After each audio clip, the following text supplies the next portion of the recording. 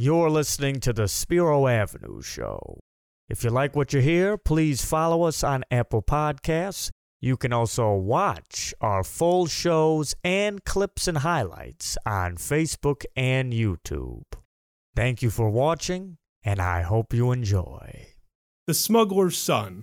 The Smuggler's Son wine is the finest wine in the world. And if you don't believe me, why don't you just try it yourself?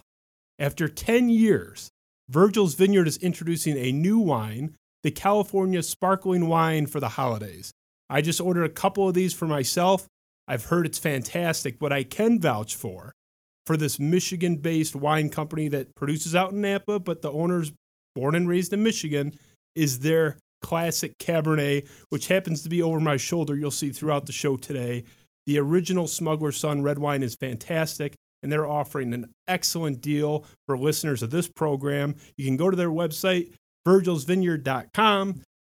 Get a whole bunch of it. There's not that much of that sparkling. It's very limited release. Get a whole bunch of this wine. Use the discount promo code SPIRO for a 10% discount at checkout. This wine is fantastic. You'll have to trust me. You try it. You'll love it. Guaranteed.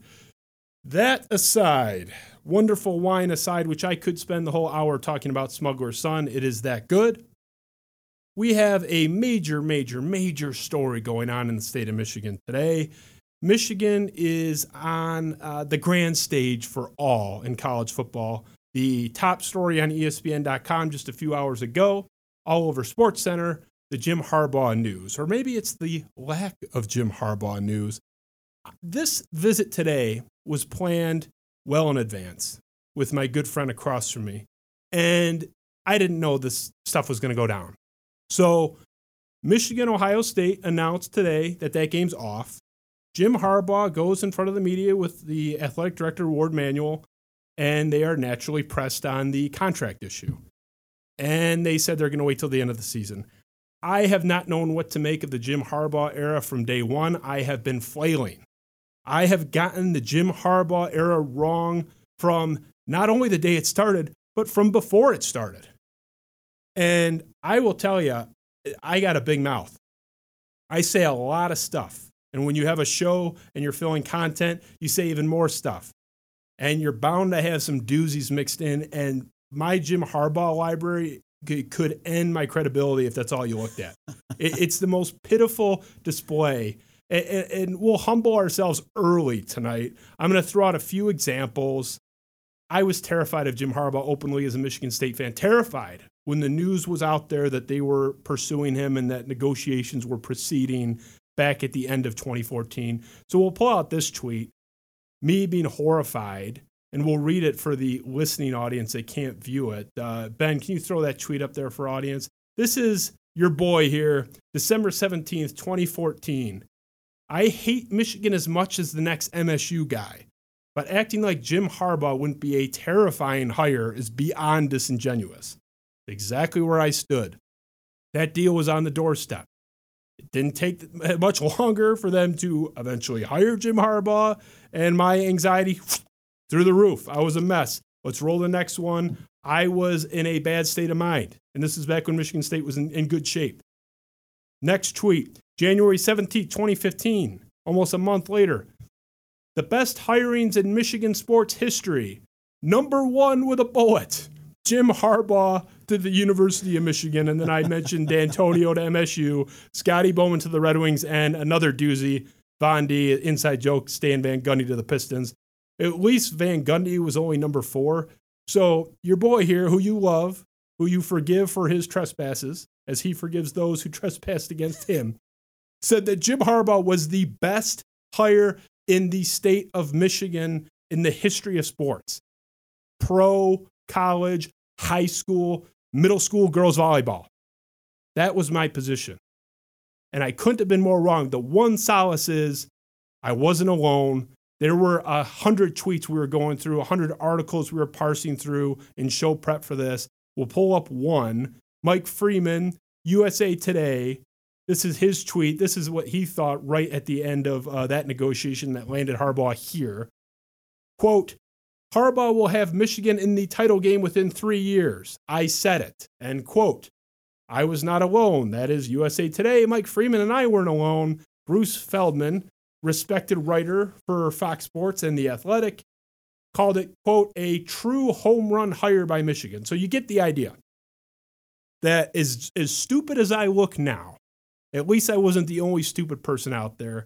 And the thing with me is when I'm wrong about something, I'm usually pretty good at diagnosing the cause. I can kind of lay out, this is what I got wrong. Like with Stan Van Gundy, I didn't consider the guy had never had personnel control and that he just might be a terrible general manager. We had no evidence to suggest that he was competent. At least I know why I got that wrong. I sit here tonight having no clue why I'm wrong about Jim Harbaugh, even though I've been wrong for 5 years straight and counting, as it were. So I brought in someone that I think gets this, certainly gets it more than I do. A guy I respect, a smart Michigan fan who gives you the rational take. It is the only Michigan podcast I listen to. He is the host of the Maize and Brew podcast, SB Nation producer, Anthony Broome. Welcome to Spiro Avenue. Help me make sense of this. How are you? I can't. All right. Good night, everyone. No, it's we're 6 years into this now. I still don't know how to explain it. And it goes to show you there may not be such thing as a home run hire in any sport, especially college sports, where a lot of things have to go your way, and a lot of things haven't gone Michigan's way there. So, like I said, I think I've diagnosed this. I've been going through this a couple weeks now because, I mean, I'll be honest, it feels like if this isn't the end, it's, the cliffhanger right before the season finale. It feels like, especially with what's gone on this season, that change is obviously needed there. And it might just be something that's a bad relationship that's run its course, or just a relationship that's run its course. You said a lot of things have gone wrong. I mean, obviously, we all know it's self-evident that the record against Ohio State is appalling. The record against Michigan State is mediocre at best. So those things are on their face, the evidence for an underwhelming performance. We don't need to really break that down. Like being winless against Ohio State's a disaster. You don't even have to play them to 500. They're a machine. But Mark D'Antonio beat him a couple times as a huge underdog. But why hasn't it worked? We know it hasn't. But why do you think it hasn't? Where is the breakdown to where they're not having anywhere near the results that were expected by me and so many others? I think the biggest thing is that it's not just one thing or one or two things that you can just quickly diagnose. I think we've talked about this before when we were arranging this. It's really a lot of micro cuts or paper cuts along the way. And this probably goes back to even as early as that 2017 season, which a lot of us said, they went 8-4. That's easily the best or the worst season that they'll ever have under Jim Harbaugh. Well, that's egg on our face now. I think there are a couple major things. First and foremost, the quarterback whisperer hasn't produced anything there. And there have been guys that have been good, but good quarterbacks will win you 8, 9, 10 games in college football. We've seen that. Michigan State has had guys like that. But they haven't had that guy that pushes you over the edge. The only quarterback that's been drafted is Jake Rudock, who was an Iowa transfer, and he had really 4 or 5 good games at the end of the season. So that's, for as much as made about that, there is tons of merit to that. And part of that issue is that, this is, believe it or not, coming into this season, this was the first time, this is year 6, mind you, the first time that a Jim Harbaugh recruited quarterback out of high school started a game, which is 6 years. I mean, that's closer to being there for a decade than it is since you were hired. So that's the biggest thing. And I think a lot of it has to go back to the recruiting of the quarterbacks. They brought in a lot of guys where I think they can go, a lot of tools here. But maybe, coaching 3 or 4 years, we're putting this guy in a league. None of those guys have panned out. Brandon Peters petered out, for lack of a better term. Pun not intended, but I guess there you go. It's there now. Dylan McCaffrey is a guy who we thought was positioned to start this year and then opted out. No one really knows what happened there. But someone else who, every time he was given an opportunity to play, he had a collarbone injury a couple years ago. He got knocked out of the Wisconsin game last year when it looked like they had turned the page from Shea Patterson. And then, he opts out. Joe Milton doesn't quite pan out either. And now you're going to a guy in Cade McNamara who, to his credit, is probably the most college-ready quarterback prospect that Harbaugh has brought in. But, an injury happens, and then this COVID outbreak happens, and then you're left with where we are today, where if they were playing this game on Saturday, they'd be starting a fourth-string true freshman quarterback and running out of the Wildcat with, their starting running back and the guy who's playing one of the linebacker spots. I don't understand how all this money that was spent, and to me, you can really break this down to one set of criteria, and maybe this is oversimplifying it perhaps, but just as an outside observer, when they made that hire, they were getting their teeth kicked in by Ohio State for years. Michigan State had taken control of the rivalry in-state. But to me, you can break it down to that Ohio State program. I think that was the benchmark where, okay, maybe we don't play in the 500, but we can compete. Maybe we're in Indianapolis every third year, fourth year. And by that measure, the Ohio State measure, they didn't say it, but that was my perception, was he was hired to get them to that level or close. That's what the price tag would suggest. Exactly. I mean, it's like, that's the best argument you can make. It's like we're paying Ohio State money in terms of the coaching salary and the autonomy that we're giving Jim Harbaugh to run this program. He basically doesn't have a boss up there. I mean, he's been fully autonomous, from my understanding, in running it. But at the end of the day, he was brought here for that reason above all else. And they are farther away from competing with Ohio State than the day he got here. And that is, I mean, how deep are we into this contract? Like 40 plus million? I'm trying to do the math off the top of my head. I mean, it's shocking to me.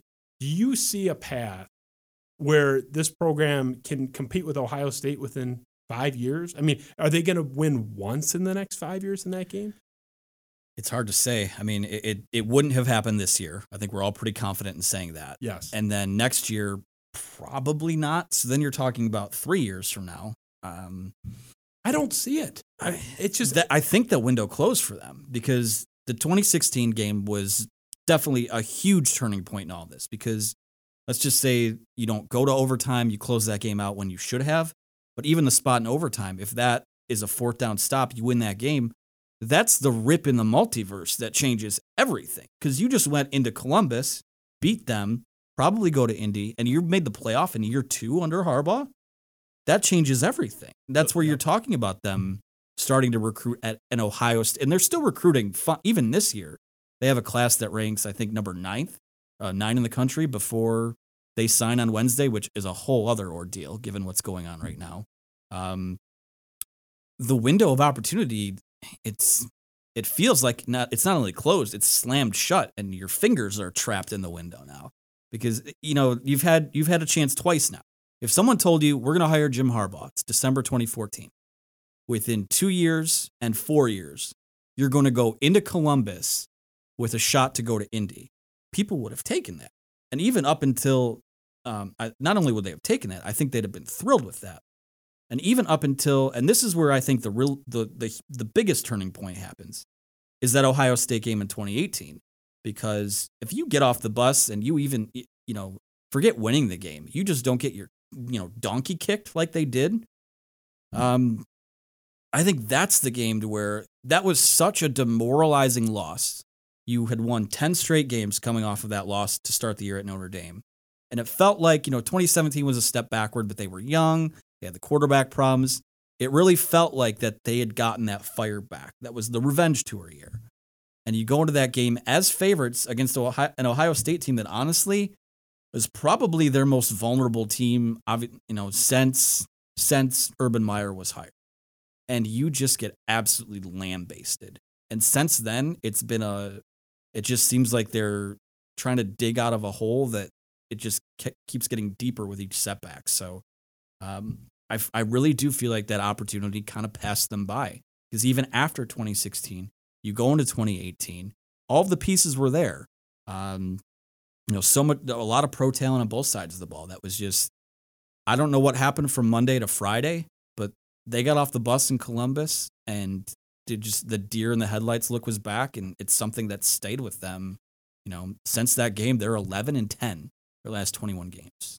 The point I was at, and I'm glad you mentioned the 2018 game against Ohio State, because I can only speak for myself, but as someone who liked Harbaugh, couldn't say I was rooting for him once he got to Michigan, but really respected him and liked him in the NFL and even kind of liked his act. And I think he's amusing. I like characters, but the 2018 game against Ohio State was the turning point for me as someone just even as a quote-unquote neutral observer where I said, ooh, this might not be working out how we all thought. That was the first time. There was reason to have doubts before, Mike Valenti, who Michigan Nation hates, but he was on it pretty early that this wasn't going to work out. I was a little late, but that was my point. Anecdotal, sure, but the people in my circle really have not backed off this Harbaugh thing working until this year. I don't know who you roll with. I just know who I roll with. I know what my water cooler looks like. My sense is even 2 years ago, people were still saying, like, he's the guy, we're all in on Jim Harbaugh. Your podcast this year, I mean, if you like Michigan, I recommend it because it'll really make you feel like you have some camaraderie in the suffering. Thank you. If you That's the highest compliment you could give us. Well, but I was, hold on, don't love me yet. I was going to say, if you're a Michigan State guy, you guys sound like a bunch of guys at the bar that are just miserable. And I've been there, man. I get it. But it seems like your fan base, and I know you're not the spokesman for the entire large fan base of the University of Michigan, but is your sense that people are kind of done with him there? It seems like you are from your tone on the podcast that I listened to.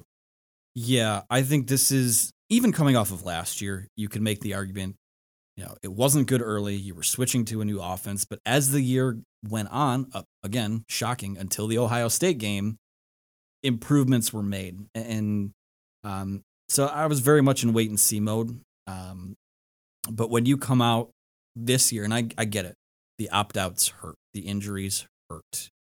What they lost from the roster last year hurts. And like I mean, I'm not going to get a lot of sympathy in the room I'm sitting in right now, but that Michigan State game was honestly maybe the worst loss that Michigan has had. I mean, people will say Appalachian State, but since the Toledo game in 2008, the 3-9 year, so that was a really bad loss. And I think that was the breaking point for a lot of people. And then that's where I really do think the tide started to turn after that game, because they were always the people that said, he's graduating kids at a high rate. They're winning 9 to 10 games a year. I mean, there are probably 10 schools in the entire country where that's not acceptable. And things were pretty stable there. And just the way they've looked this year, they'll say Monday through Friday practices are great. Guys are showing great effort. It just, you don't see that on the field. There's a disconnect between what's happening during the week and what happens on Saturday. And that the gap this year, it's been alarming. And when you've been on a roster, some of these guys were on the 2016 team. You've seen that loss at Ohio State. You've seen losses to Penn State, Michigan State in 2017. You were on the 2018 team. You lost 4 games last year. I think at some point it just kind of snowballs on you. And what I've seen is even the most level-headed and people I really truly do respect and look to them for being level-headed on things, they just kind of want this to be over, honestly. That's where we're at right now. There's very few people who I think, if you want Harbaugh to return, that can really justify why that should be the case right now. And I don't know what the argument is. I mean, you see this moving of the goalposts that, we've talked about on this show repeatedly where, Joe Klatt, other Jim Harbaugh apologists will say, oh, he's got him back to that 9 and 10 win plateau. That's what they always were. They were never supposed to be more. The whole point of hiring Jim Harbaugh was to get beyond that. That wasn't what they signed up for. No, that's not what they signed up for. That's not what they sold. That's certainly not what they paid for. I would be pissed if I were a Michigan fan. But this idea that it's unreasonable for the University of Michigan fan base to have any expectation of making the college football playoff is insane. Is Michigan State, my dear Michigan State Spartan program, a better brand, a better program than the University of Michigan? I would love to lie to you. I would love to tell you that we have a bigger endowment. Not true. That we have a better history. Also not true. Michigan is a better brand with deeper pockets. And Michigan State got to the college football playoff and beat 2 very high-end Urban Meyer teams, both of which, but for that loss against Michigan State, would have been in the playoff and it could have won the whole thing. I mean, Ohio's one of them. Ohio State was right before the playoff. But Michigan State denied an undefeated Urban Meyer team twice for playing for a national title. And that's Michigan State, the pesky Spartans. So if we can do it, why can't you? The answer is you can, or you should be able to. Am I crazy? You would think that, they say a broken clock is right twice a day still. So you would think that, again, that's where it's so frustrating that, that game in 2016, for as much as we talk about the spot and all that, I think Michigan had like 5 total yards of offense in the fourth quarter of that game. Yeah. That's not, you have to do a better job. And when I go back and outside of this year, which has been a total disaster from top to bottom, you go back and you look at a lot of these losses or a lot of the problems that they've had. And this is where a lot of people like to bring up that Brian Kelly 2016 season at Notre Dame is, he went 4-8, he nuked the staff, and look where they're at now. They played competitive games that year, and they needed to shake things up. They did, and obviously they are what they are now, pushing for what would be their second playoff in 3 years. The problem with Michigan this year is that it's been a culmination of all of the self-inflicted wounds that really have been building up over the last, you are what your record says you are. You're 11-10 over your last 21 games. So that's just kind of, it's the common refrain I keep using these last number of weeks, but it's where we're at right now.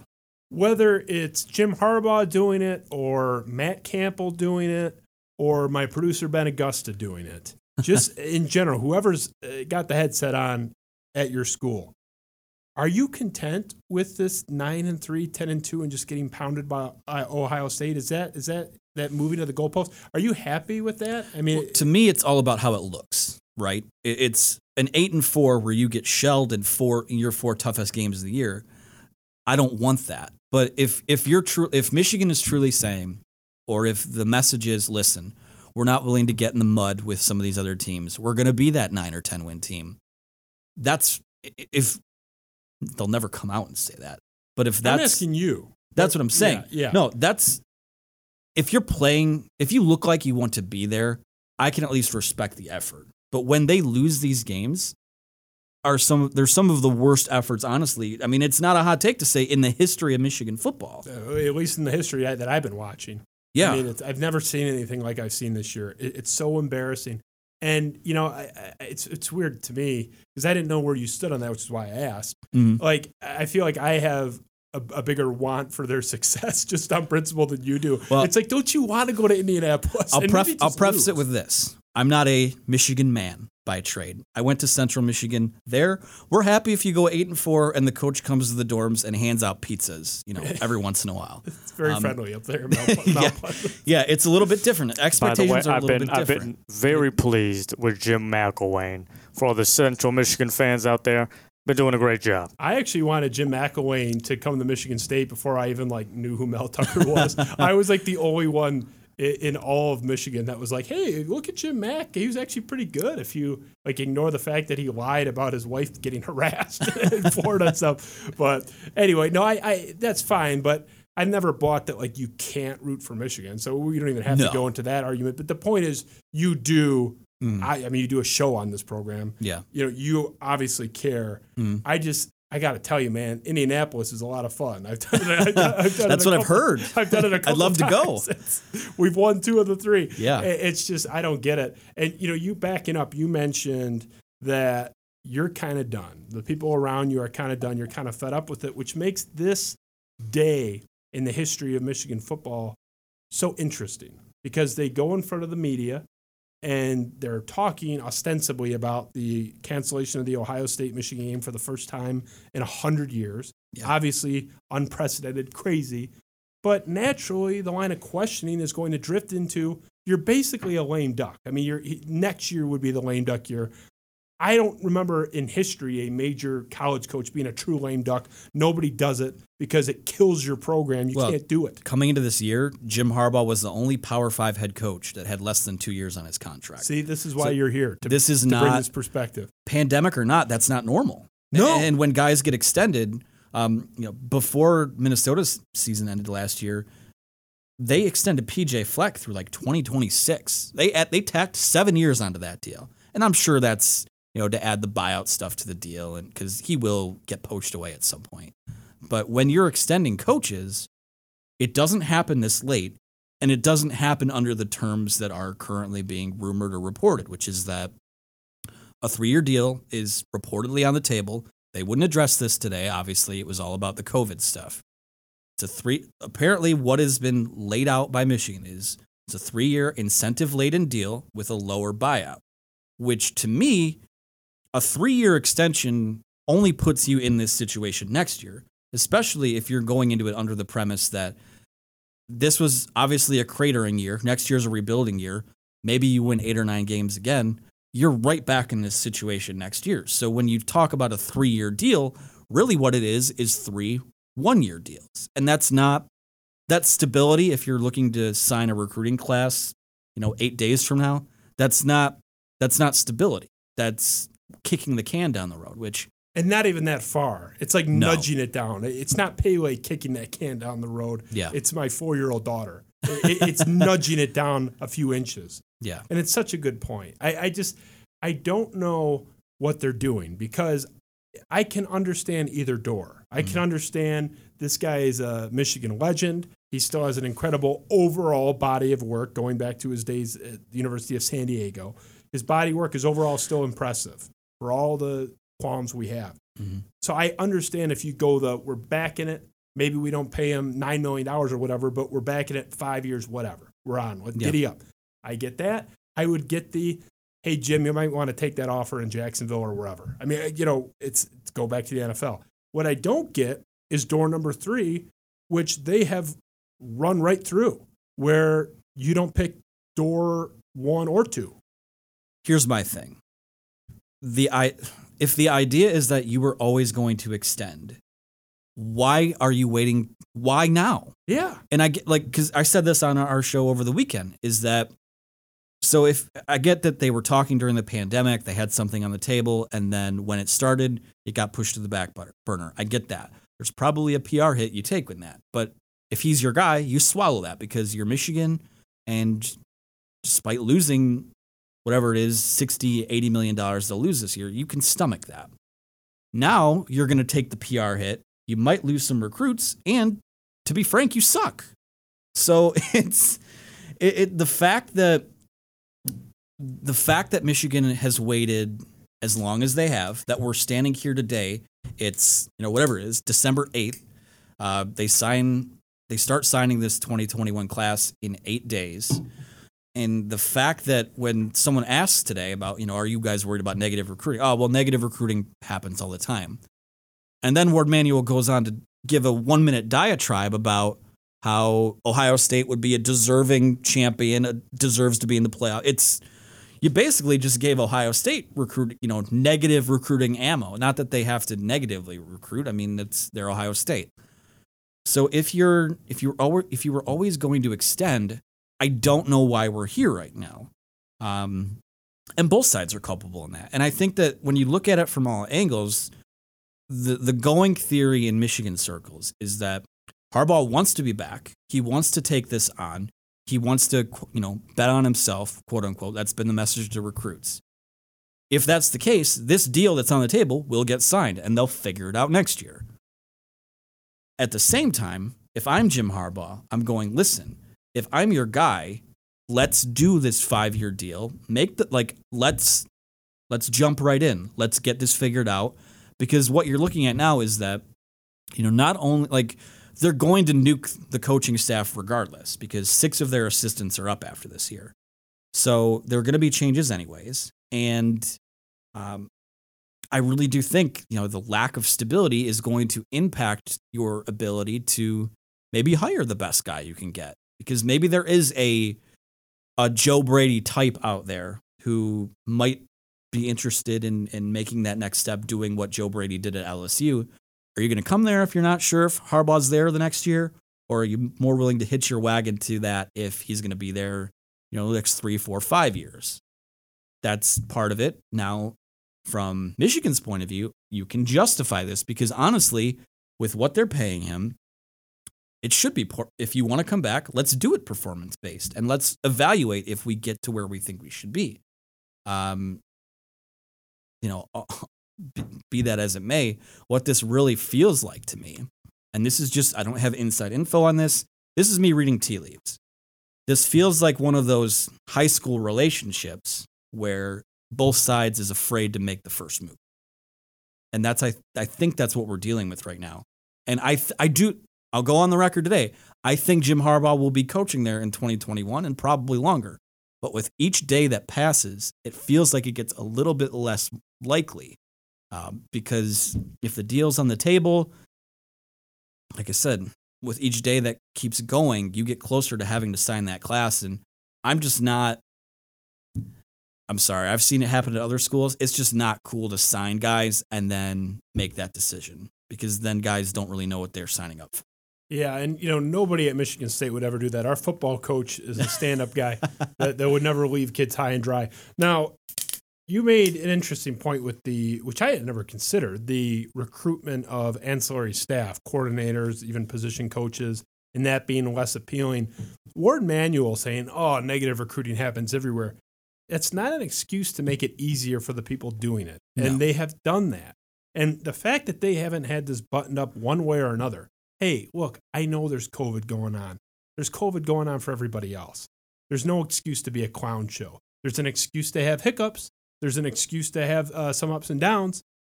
There's no excuse to run a program like this with an endowment at a school like this. It's an absolute embarrassment. I should love it, but I'm kind of mad on principle. It's like, can you please figure this out? I don't know how they don't have a better idea of where this is going. You said you're done. You said what you think is going to happen, that he will be back probably on one of these kind of rolling over 31-year deals. That's what you think will happen. What do you want to happen? Do you want him back? I've written this, so I'm not breaking news here or anything. I think it should come to an end. And I think it's worth, if next year's going to be a rebuilding year, I'm taking that chance on someone who can inject life into this program. Because, and this is where it gets complicated too, because COVID's here. Like, we don't know. I know there's supposed to be a vaccine in the spring. What if there's no spring football again? And then you find yourself in this situation that, MSU found itself in, where it affects your ability to recruit. It affects your ability to bring guys onto campus. And really, Michigan's going to lose, I would think, a fair amount of guys from this team next year due to moving on to the NFL or just graduating. I know everything's kind of on a pause with eligibility. We don't know how that gets sorted out, but it's going to be, arguably speaking, a less talented team than this year. So, like I said, I think at this point, I'm willing to take that jump, because I don't think it's that hard to get out of. Like, Penn State is stuck right now. If they fire James Franklin, they pay like a $32 million buyout. They're not doing that. And they won't do that. No. So non-starter. Michigan, it's as simple as, I don't think they'll fire him, but if they kind of be like, hey, listen, maybe you should, if an NFL team calls, maybe you should answer it.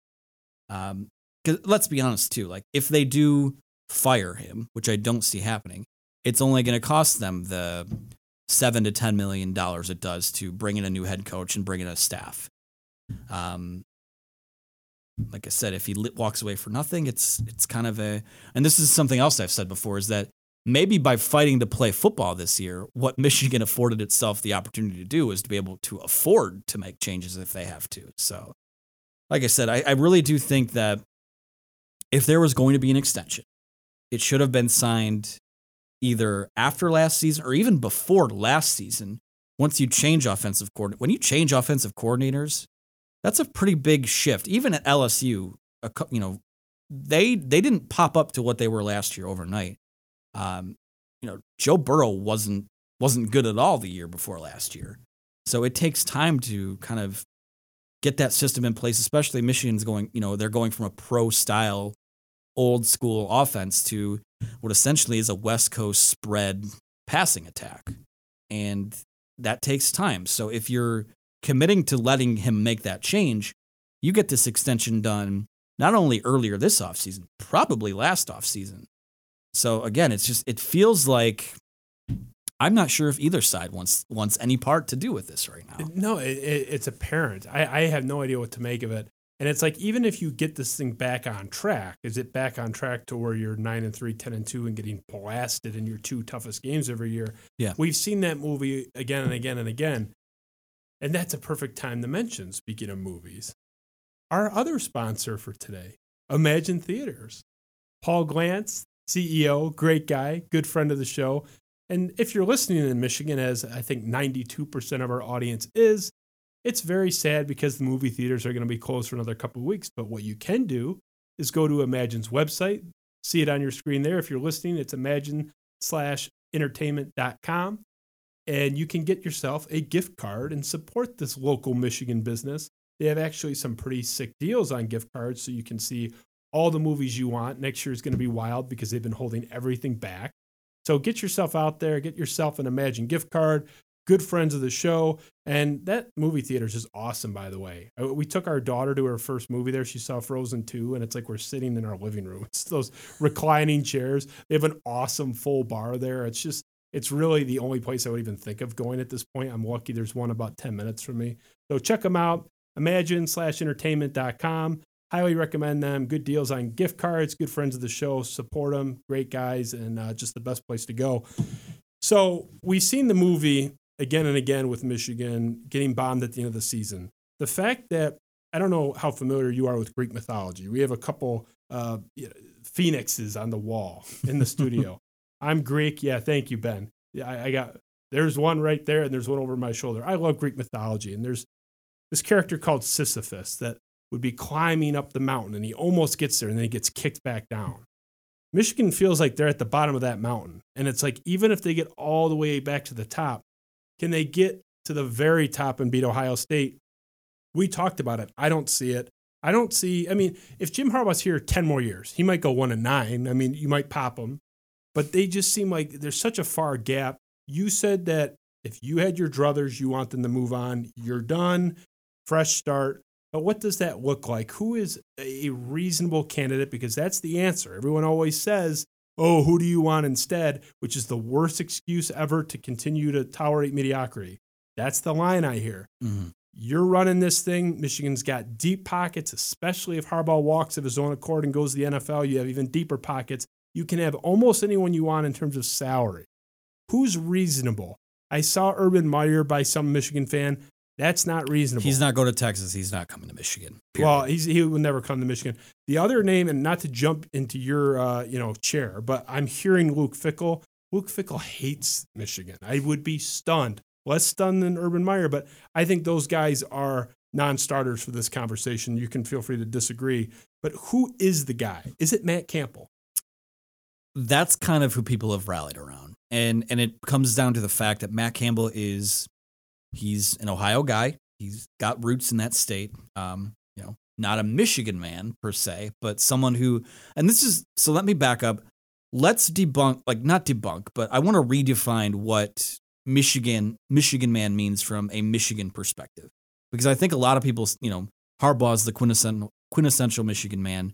I think a lot of people see that term and think, oh, they're looking for someone with ties to the university, which, given who Ward Manuel's hired to coach the hockey team and the basketball program, I suppose there's merit to that. But when they say Michigan man, I think what they mean is that someone who is going to be good in the community, someone who's going to do things the right way, so to speak, and pretty much not embarrass the university. So they're not, when I see people talk about Hugh Freeze or Urban Meyer or pretty much any of those guys from the South, that's a non-starter here. Like, that's just not going to happen. So I think someone who fits that mold would be a Matt Campbell. And I think that, I don't have inside info, but people who are close to him, people who have followed kind of his rise through the ranks, started at Mount Union, wound up at Toledo, obviously at Iowa State now. People think that this would be a job that would have his ear. Now, certain people would argue against that. I think it was Dennis Dodd from CBS Sports said he's not interested. Again, taken with a grain of salt. The national media doesn't quite have, the same pulse on it. They got Harbaugh dead wrong. They were all saying he wasn't coming. Sure. Ian Rappaport said that was ridiculous. And Yeah, Gil Brandt said that they were looking at David Cutcliffe, and that's the famous one. Gil Brandt's like 138 years old. I know. I mean, he's got to dictate those tweets. But anyway. Yeah, I think that Matt Campbell would fit the mold in terms of what you get out of him is a guy who his teams, they play hard. And he's I think he's 41, so he's a young, energetic guy. There's probably some juice there. And he's turned down, I think he turned down Florida State. So he's been willing to turn down some of these bigger jobs that have come open because he's waiting for that right fit. I do think he would like to probably be, based on what I've read, what I've heard, he would probably like to be at one of those big, Midwestern schools like a Notre Dame, like Michigan, or if Ohio State ever came open, something like that, which I don't see happening now. The thing about Matt Campbell is that, and people ask, why do you want him? He's never won anything at Iowa State. People don't understand. Like, I think this is year 4 or 5 for him at Iowa State. If they beat Oklahoma in the Big 12 title game, which again, we'll see what happens, but they beat him once this year already. That's the first conference title that Iowa State has won in football since 1912. And we're talking about Iowa State. Like, that's a program where they've been, throughout their history, Kansas level bad, Rutgers level bad. And what you see from him is a guy that usually takes, based on recruiting rankings and a metric called S&P Plus.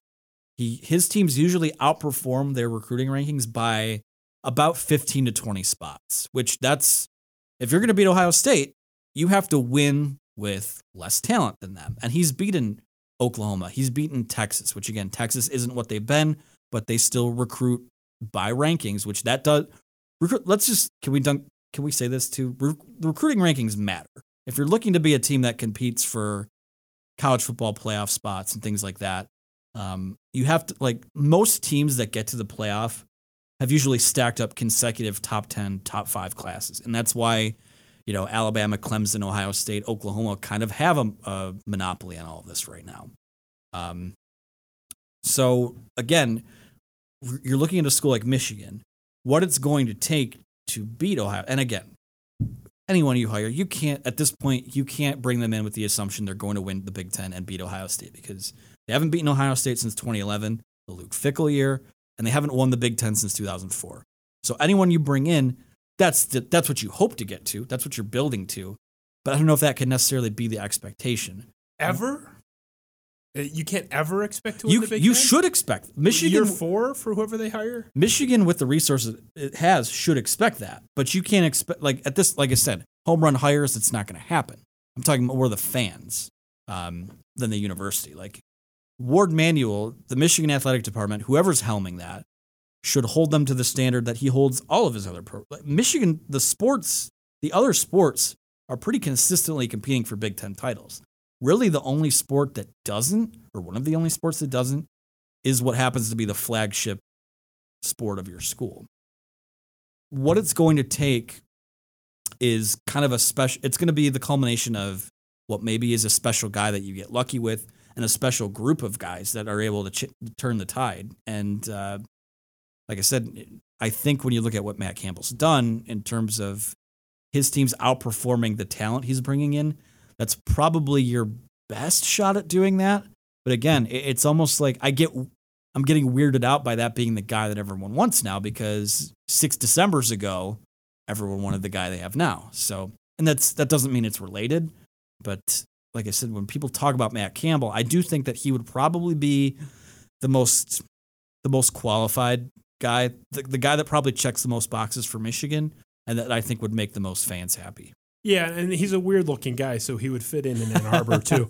But sorry, but this is the Michigan State space. But, that's okay.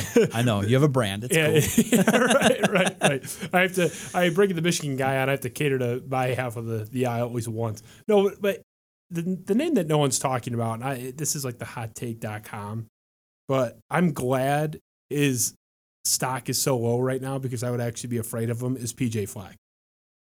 Minnesota is terrible this year. Mm-hmm. This is a weird year for a lot of programs. Penn State, I mean, is there a bigger and better example than Penn State? Right. James Franklin, I'm not a big fan of his. I think he's kind of overrated going into this year. Now maybe not so much, but like he's not this bad. That program's not this bad. I'm glad that PJ Fleck is down because that's what I think Michigan needs, kind of like that. And Matt Campbell's kind of cut from that cloth too. Mm-hmm. Younger, energetic. I think that's what they need. The difference would be that Matt Campbell doesn't read everybody poops to his team to get them motivated. No, that's fair. There are some key distinctions there. Yeah. But no, honestly, I don't know where they go, and I think it's a fair question to say, if not Harbaugh, then who? Because, as you mentioned, that was the home run hire. Mm-hmm. That was the cannonball shot into the universe, and it hasn't worked. But it's weird. I mean, I said the same thing to your co-host and a good friend of mine, Chris Castelletti. I think I kind of believe in Michigan's potential more than you do. Just the institution and the infrastructure and anybody with deep pockets. I still think everything is there in place for that. Yeah. Why can't they? We've seen Michigan State with half the resources do it. Yeah. I think it can be done. I just don't know where they go.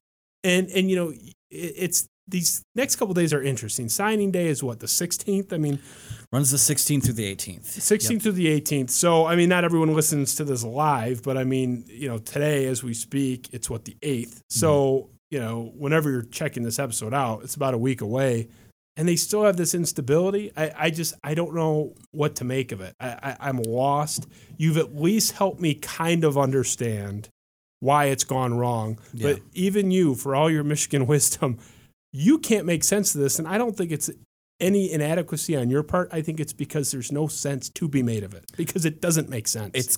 It feels like it's cosmic, like it wasn't meant to be. Like and like I said, there's a number of things that like I said, it's been like 1,000 paper cuts where it just kind of builds to that point, where things just pile on, with those Ohio State games probably being, the key. A lot of people will say that Michigan State game in 2015 was a red flag, but honestly, and not taking the moment away, it was one of the craziest, I won't call it a fluke play, but one of the craziest plays in the history of the sport.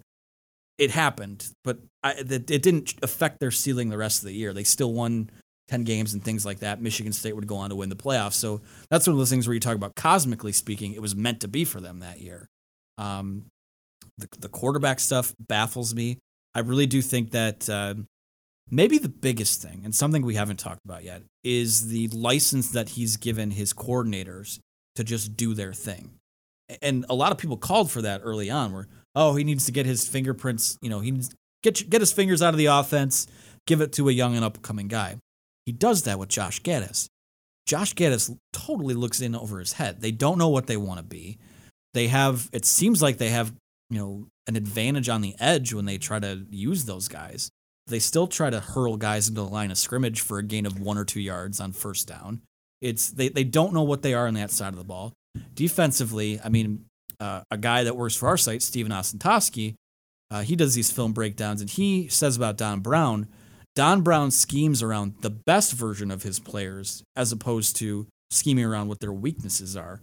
And I think that's kind of a program thing for Michigan. I think this Michigan State game this year was a huge example of this, is that instead of adjusting to the game that was happening in front of you, they tried playing the game that they thought they could play, because they blew out Michigan State last year. They knew that was, Michigan State lost to Rutgers the week before. I think there was a lot of hubris there in terms of how that game played out, in that, well, we're just going to keep getting after it. Eventually they'll break because they're Michigan State. They're not good. They're rebuilding.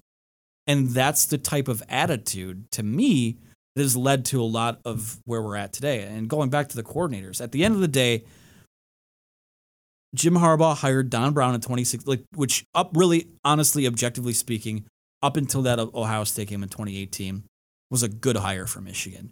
But all that Jim Harbaugh really did when DJ Durkin left for Maryland was say, hey, I want... Who's the guy that had the best defense in the country in 2015? The little Google search, Don Brown. Okay, I'm going to bring him in.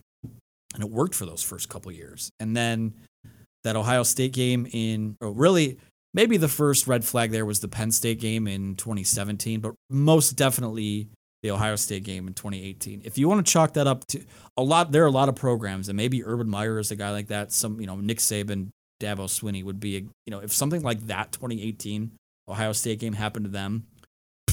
You're out of here. But with Michigan, I think it was that was a blip on the radar. And then the Wisconsin game happens last year. The first half of that Penn State game happens last year. The Ohio State game happens again, though people will argue that spiraled out of control because of execution.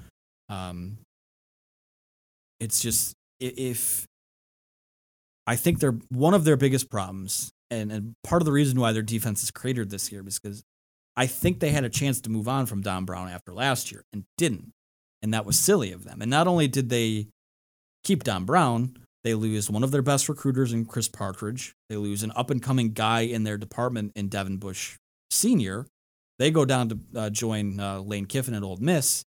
And you bring them in with guys who, Brian Jean Mary, who had been a defensive coordinator before.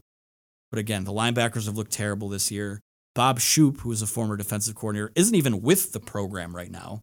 He's at home, and we don't know what's going on there. It might be health related, so I don't want to pile on that hire, but it hasn't worked. The license that Jim Harbaugh has given his coordinators, he's a very loyal guy, but he has made changes when he's had to. It's one of the things, people talk about how he's such a stubborn guy.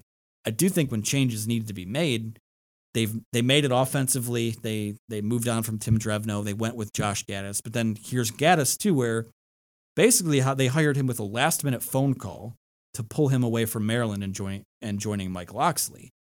So it's like you've given license to guys who are not holding up their end of the deal. And at a certain point, 6 years into that, if you want to change coordinators after year 3, year 4, I get it. After year 6, you're completely culpable for that. And I think that's a big reason why we are where we are right now.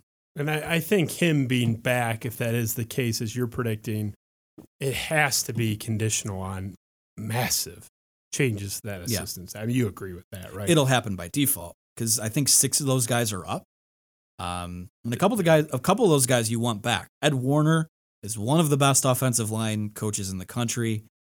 Michigan's offensive line hasn't been great this year, but they've been playing. They lost 4 guys to the NFL, and they've been playing freshmen and true freshmen. Redshirt freshmen and true freshmen due to injuries. I can give that guy a free pass because you know what? Those guys will probably be pretty good good to pretty good next year. Everyone else, I mean, the quarterback's coach, Josh McDaniels' brother, Ben McDaniels. Jay Harbaugh, his son, is coaching the running backs. He's not going to fire his son. He might move him around. This isn't draft day. This guy's firing his dad. Yeah, changes need to be made. Don Brown, you're gone. Defensive line. So Greg, this is the other thing. Greg Madison leaves for Ohio State in 2018, after that game in 2018, which is kind of salt in the wound of what happened anyways. They haven't had a true defensive tackle commit since Greg Madison left. Their defensive talent is just not what I remember it from the first half of the Harbaugh run. I mean, you see like Rashawn Gary. And I mean, I know he came in the Peppers, right? I mean, Peppers was a Hoke guy. Yeah. But just the personnel does not instill any fear at all, whereas before it did. And I know the recruiting rankings have been overall strong. And you mentioned that.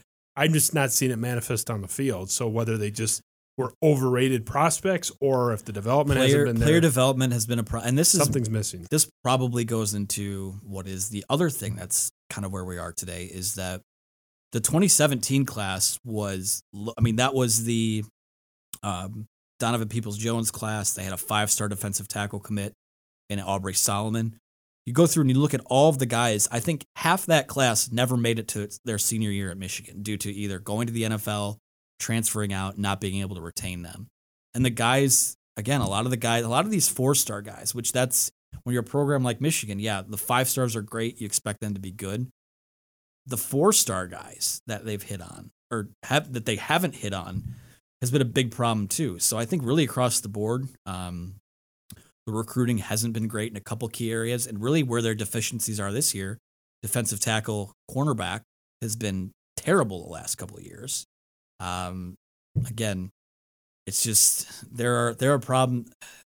It goes back to this. When there are this many problems in year 6, I don't know what the pitch is from the Harbaugh side of things to justify the extension that he thinks he probably deserves. And I'm not saying he's wrong in asking for that, because if you're the guy, pick a direction and let him be the guy, let him fix it.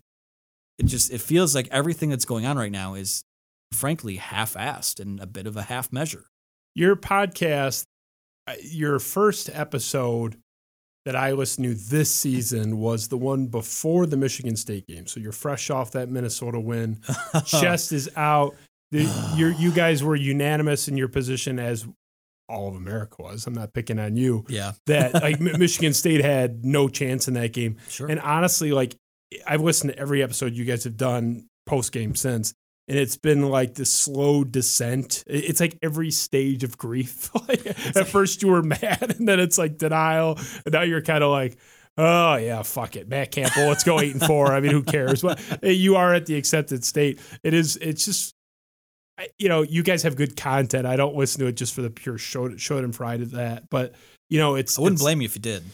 I'm not saying that's not a part of it at all, but you and Chris, I actually like having a perspective that's rational, because like we talked about it a little bit before the show, my fan base is nuts. A lot of the people that interact with me in our fan base hate me.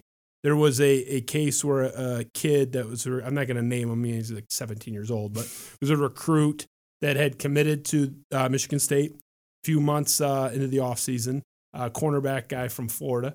And he was trash talking Michigan on Twitter and basically insinuating that it was a guarantee they were going to win Paul Bunyan back, and, just wait until U of M sees what we got for him. And I had a tweet out there just saying like, hey, can everyone calm down? Like, they just beat us by 500 points the last time we played them. Like, can we just tone it down? Didn't call him a name or anything. The guy's a kid, but it's just everyone was embracing this recruit who later reneged on his recruitment and ended up going to South Florida instead. But it's like our fan base is so toxic in its own way. And if you are even a rational person, your own people hate you. So I respect what you and Chris Castellani is the same way. Good friend of mine, good friend of the show, has been on here. Your descent into madness and then eventually acceptance has been interesting to see. But I just wanted to say, I mean, I respect what you've done this year. I respect your honesty. You are one of the good ones in your fan base and one of the rational ones in your fan base. I appreciate that. And I'll also shout out, Luke Giardi, who is, I have given him full reign into taking the reins and keeping us on track and kind of steering that ship there. Because I think if it was just, now me and Chris are doing basketball podcast on Sunday nights into Monday now, that's a little happier to talk about. But when things have been as charged as they have with football, cooler heads have needed to prevail. And I think he does a great job in helming that show as well. So I would shout him out. And the thing I'll say, I mean, it wasn't planned like this, but all three of us are, I poked fun at CMU earlier, but all three of us are guys that didn't go to Michigan, but, grew up Michigan fans. I'll be transparent about it. I grew up in a house where my dad rooted for Michigan and Michigan State because he didn't go to either school. He just wanted to watch a good product. And I always gravitated more to Michigan, but I do think that always helped me look at things objectively and, call it for what it is. And the thing of it is, I think a younger me and a me who maybe hadn't gone through, like I said, the pandemic itself has added several layers of perspective to, what ultimately is a silly game. I'm really proud of how we've, and not to pat myself on the back, but I'm proud of how we've handled that as a show.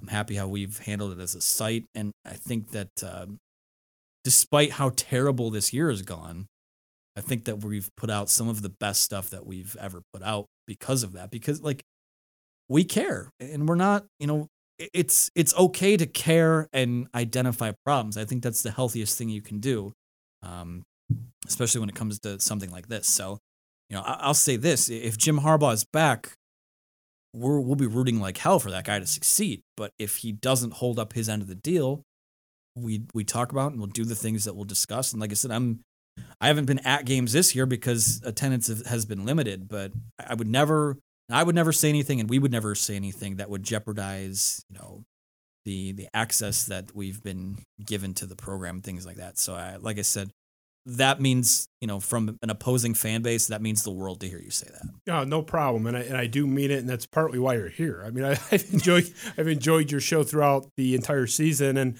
I do I have to admit, I hear the world's smallest violin playing in the background, like for some of these episodes, because you guys are just, you did an episode, I think you were solo. I don't know if it was even like the show or if it was just you doing a reaction, but it was 20 minutes of you saying, I got nothing for you. I don't know what to tell you. You want answers? I don't have them. Like it was just, it was so relatable because it's how I felt after every Final Four loss. If I have to go back, roll back in the memory Rolodex here, that feels like a Wisconsin postgame podcast. Yeah, I couldn't say. They all kind of blend together into one melancholy rant. Yeah. Like it's been a crazy season. And, Michigan State is having like the same kind of shitty result, but it's just with such a different frame of mind and expectation that like, we're thrilled with our 2 fun wins, and it's like we thought we might go winless after the first week. So. Well, that's the thing, too, is that I think what frustrates a lot of Michigan fans is that you can make the argument.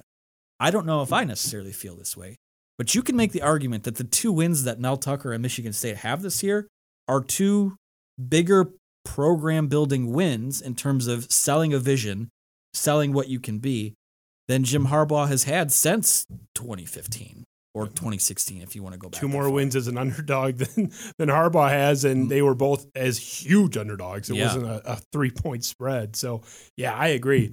I'm going to get you out of here in terms of the Harbaugh stuff. We do a fun little thing. We call it the speed round. Okay. This is a little lighter. You can sit back, take a breath. You don't have to worry anymore about the Michigan Jim Harbaugh deep dive. Oh, good. I've been living in that for several weeks. I know. You gotta do a podcast on like cats or something. You give yourself a mental break. So we're gonna rip through. It's not word association. You can say 1 to 3 sentences on each thing. Just kind of your reaction. Some will be questions. Some are just gonna be a name or a topic. Okay. Kind of your stance, what you think on them. We'll start first up. A familiar name in our circle. Coach Mark D'Antonio. Thoughts on him? Respect the hell out of what he was able to do there. And I will also say some of it was maybe precipitated by the fact that Michigan was down, but I don't think no one has to apologize for that. And they shouldn't apologize for that. So yeah, I respect, hate him, respect the hell out of him. Yeah, that's the ultimate compliment, right? Well said. All right, moving on to your side of the aisle. John Beilein, former Michigan basketball coach. I mean, as far as that goes, I mean, you could put a statue up of him right next to Bo Schembechler, and it would be, I think he's every bit as important to modern success in athletics for Michigan. John Beilein was, I mean, given how they recruited, just a total class act, did it the right way, and didn't come out of it with a national title, but was never expected to, so to speak. So love that guy. I don't know any Spartans that hate him, which is bizarre because we're so inclined to go that way. But Michigan State fans respect him. One of the best 5 to 7 tacticians when he was active in college basketball, for my money. So, yep, I like John Beilein. This will be a little more sadness for you. Ben is editorializing with the image of Appalachian State, not to prejudice you. The most painful Michigan loss, which one just was really hard for you to take that had you up nights? It wasn't even OSU 2016. OSU 2018 was, I think, the low point. Nothing has hurt quite as much as that one did. Michigan State this year is probably up there because they had no business losing that. And that actually might be the one, given what happened the week before. So not to correct you on your own answer, but I was surprised that you said 2018 Ohio State, because as a person that's been on the wrong end of a lot of shitty blowouts, I will say, as bad as they are, they don't have me tossing and turning. Like the things that kill me are Butler 2010, no foul called on Draymond Green, with the Gordon Hayward play. Like where one play this way or that way makes the difference between a title and nothing.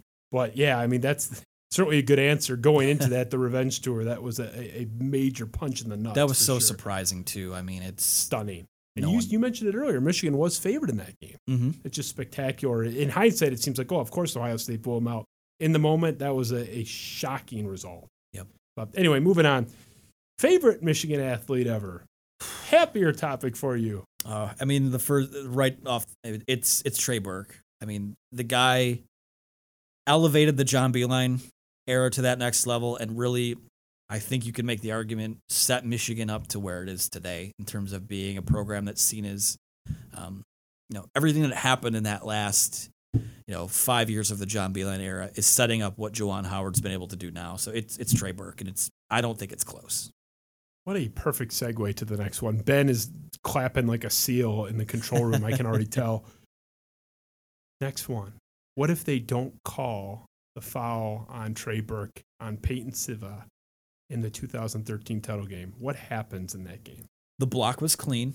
I'll just say that right Everybody now. agrees with that. I've never heard anyone argue otherwise. The picture's right there. Yeah, for those that are watching. I mean, very quick breakdown. About 5 minutes left. That game, Louisville, I think, was up by 2 or 3. Mm-hmm. Fast break, layup. Trey Burke cleanly blocks Peyton Siva, whatever. And they call foul, makes the free throws. It did change the feel of that game. And what happens if they don't call that foul, which I think we can agree was an erroneous foul call? Yeah, I think there was, a lot of people, that didn't happen as late in the game as a lot of people seem to recollect that being. I think there were still 5 or 6 minutes left. It was about 5 minutes left, yep. Yeah, that was a huge momentum-changing call, especially after everything that led up to that point. It's, in my heart, I want to say Michigan wins, but no, like I said, at the end of the day, Louisville still found a way to win that game, so it probably still happens, but maybe it hurts a little bit less. It's one of those, if you're a Michigan fan, you really want to walk through that door, even if you can just peek through and see it once, what would have happened. Because it's like the momentum of, you make this huge play. We've seen it happen in basketball with, Tayshaun Prince with the block and LeBron James. It's like, it's kind of like in hockey when there's a huge hit and you just lay out a guy. Yeah. There is, like, who knows what happens right after that. Like, if Michigan comes down and hits a 2 or a 3, now you're looking at a 5-point swing, and now they have the lead. Yeah, there's no way to know. It's not as simple as, the block happens and that changes the outcome. Like, it's, if you're someone who, some of these string theory and multiverse people will tell you, it has ripple effects everywhere after that. So yeah. It's a crazy butterfly effect, but as a Michigan fan, that would torture me almost as much as the Spartan Nation is tortured by an actual end of the game blown call or no call in this case, Gordon Hayward in 2010 against Draymond Green. But we're not here to torture me. We're here to torture you. So last one, true or false, Michigan makes the college football playoff by 2025. I think I know where you're going based on our conversation. This was prepped before I heard how cynical you were. Is Jim Harbaugh getting an extension? That's not part of you. Whoever it is, whether it's Elmo or Jim Harbaugh. I'm not sure if they'll get to Indy by 2025. So by default, that's a prerequisite. No, I don't think so. The answer is no. It is a depressing time. And I think my biggest takeaway from this is you agree that Michigan has absolutely no idea what they're doing, or if they do, they're doing a piss poor job of showing it. And my other takeaway is I believe in the program more than you do. And I'm surprised by that, but I think I get being beaten down, because you should have seen the shows I was doing the last year at Mark D'Antonio. I was like, please retire. Got the guy all over my wall. I love him. I got a candle where he's portrayed as a saint. I mean, we were getting into almost creepy territory with my love and affection for one Mark D'Antonio. And even I was done. Sometimes it's just time sometimes. It's just time. That's where I think Michigan's at. If it were me, I would want him gone. I wouldn't hate him. Hey, thanks for some nice success, stabilizing the program for a minute. You're a legend. That's the key, stabilizing the program. I mean, people who it's Rich Rod Hoke level bad right now, but I think people have really severely understated how. Listen, I mean, if you're sitting here as a Michigan fan in 2010, 2011 saying, hey, 10 years from now, you'll be coming off a 5-year stretch where you won 10 games, I think 3 times, won 8 games once, and won 9 games another year. I think people would be like, oh, please, God, yes. So, like I said, I don't, if this is the end of the Jim Harbaugh era, I don't know if that's the case or not. It feels like it to me. I think the next guy is probably, it's hard to say, because Harbaugh comes in that first year, wins 10 games with a team that went 5-7 the year before, with an Iowa transfer at quarterback. So it's hard to say. But yeah, it's he has stabilized the program. I don't think it. Again, we talked about how it echoes a relationship thing. Sometimes it's just time. It doesn't have to be ugly on either side. You go your separate ways. He's happy. We move on. Sometimes that's just the way it is. But I think I think a lot of Michigan State people, I feel like wanted D'Antonio gone after 2018. You can correct me on that. Oh, yeah, it was picking up and more each year. I think the big thing was we wanted him to stay if he was going to make the requisite changes to his staff, and if he wasn't, then leave. And when it became apparent that he was just going to play Yahtzee and put all of his assistant coaches in a jar, shake them up, and then roll them on the table. You're the quarterback's coach. Yeah, you're the. It's like that. Once that became the clear MO in the direction of the program, then it was like, look, I'll be there for the christening of the statue. I'll get a nice bottle of Smuggler's Son and break it across it in honor of it. I'll christen it. But you got to go. Yeah. So that's where I was. It's like, stay if you're going to make the changes. But if you don't have it in you to make the changes, then you got to go. So that's where we were. And it's similar. You're at your wit's end. The show's at the show's end. So we'll wrap. I want to say thank you for coming. I know you had a little bit of a drive. SB Nation's Anthony Broome. I hope you'll come back. I hope that you will not take my Matt Campbell fits in Ann Arbor because he's weird looking take too close to your heart, and you'll come back. Look at the three of us that do a show every week. That's kind of our brand, is weird looking Michigan men. So I think you're a little less odd looking than Matt Campbell. But so I'll take it. We'll wrap there. But thank you to everyone for watching, and want a quick shout out to our man Ben Augusta, who is running the board on the other side of me here. We have a wonderful control room, and he is just plugging away, working his ass off. The man, he has no limits to his ability and effort and what he's put into this. So thanks to him. And thank you again to our guest, Anthony Broome, who, again, you are welcome anytime, my friend. Bring the Michigan rational take because we need it. You and Chris Castellani, it's a conveyor belt of rationality. And that fan base is not known for that. And frankly, neither is mine. So it's refreshing. It was great to have you. Oh, I appreciate that. We talked for an hour and a half about surrounding yourself, coaching staff surrounding himself with good guys. I've got great guys around me, and that gives me the license to do what I do. So anytime. Listen, I haven't left my zip code in what feels like months, so to be out here, I'll come anytime. I appreciate it. And tell my buddy Chris Castellani I said hello. He refuses to do the show. He's like boycotting it right now. So you are the only one that gets to wine and dine on the air with him. He's a good guy. Special thanks to our audience. Our graphic designer, Eric Williamson, is awesome. Hopefully he's in his boxers on his couch watching this. It's been a fun show. We have a great one coming up 2 days from today. For those listening tomorrow, it'll be tomorrow. Thursday of this week, December 10th.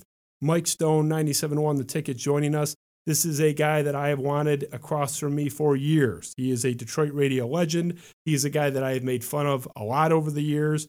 We are going to unearth some old tweets from when I was making fun of him, and he is going to call me a jackass. So that should be interesting. I like guests that come after me because sometimes I deserve it. And Mike Stone is not going to be pulling any punches. So if you like seeing me get clobbered, catch that show on Thursday because Mike Stone's bringing it from what I hear. So Justin Spiro Avenue Show. We'll see you in a couple days. Thanks for tuning in. Thanks again to Anthony. Thanks to all you out there for watching. Our sponsors, Smuggler's Son. Get yourself a bottle. I'm going to send our good friend Anthony home with one. There you go. He said he likes a good red. Enjoy it. Take it home. Enjoy every glass. Thank you to Imagine Theaters. This has been the Spiro Avenue Show. We will see you in a couple days with Mike Stone.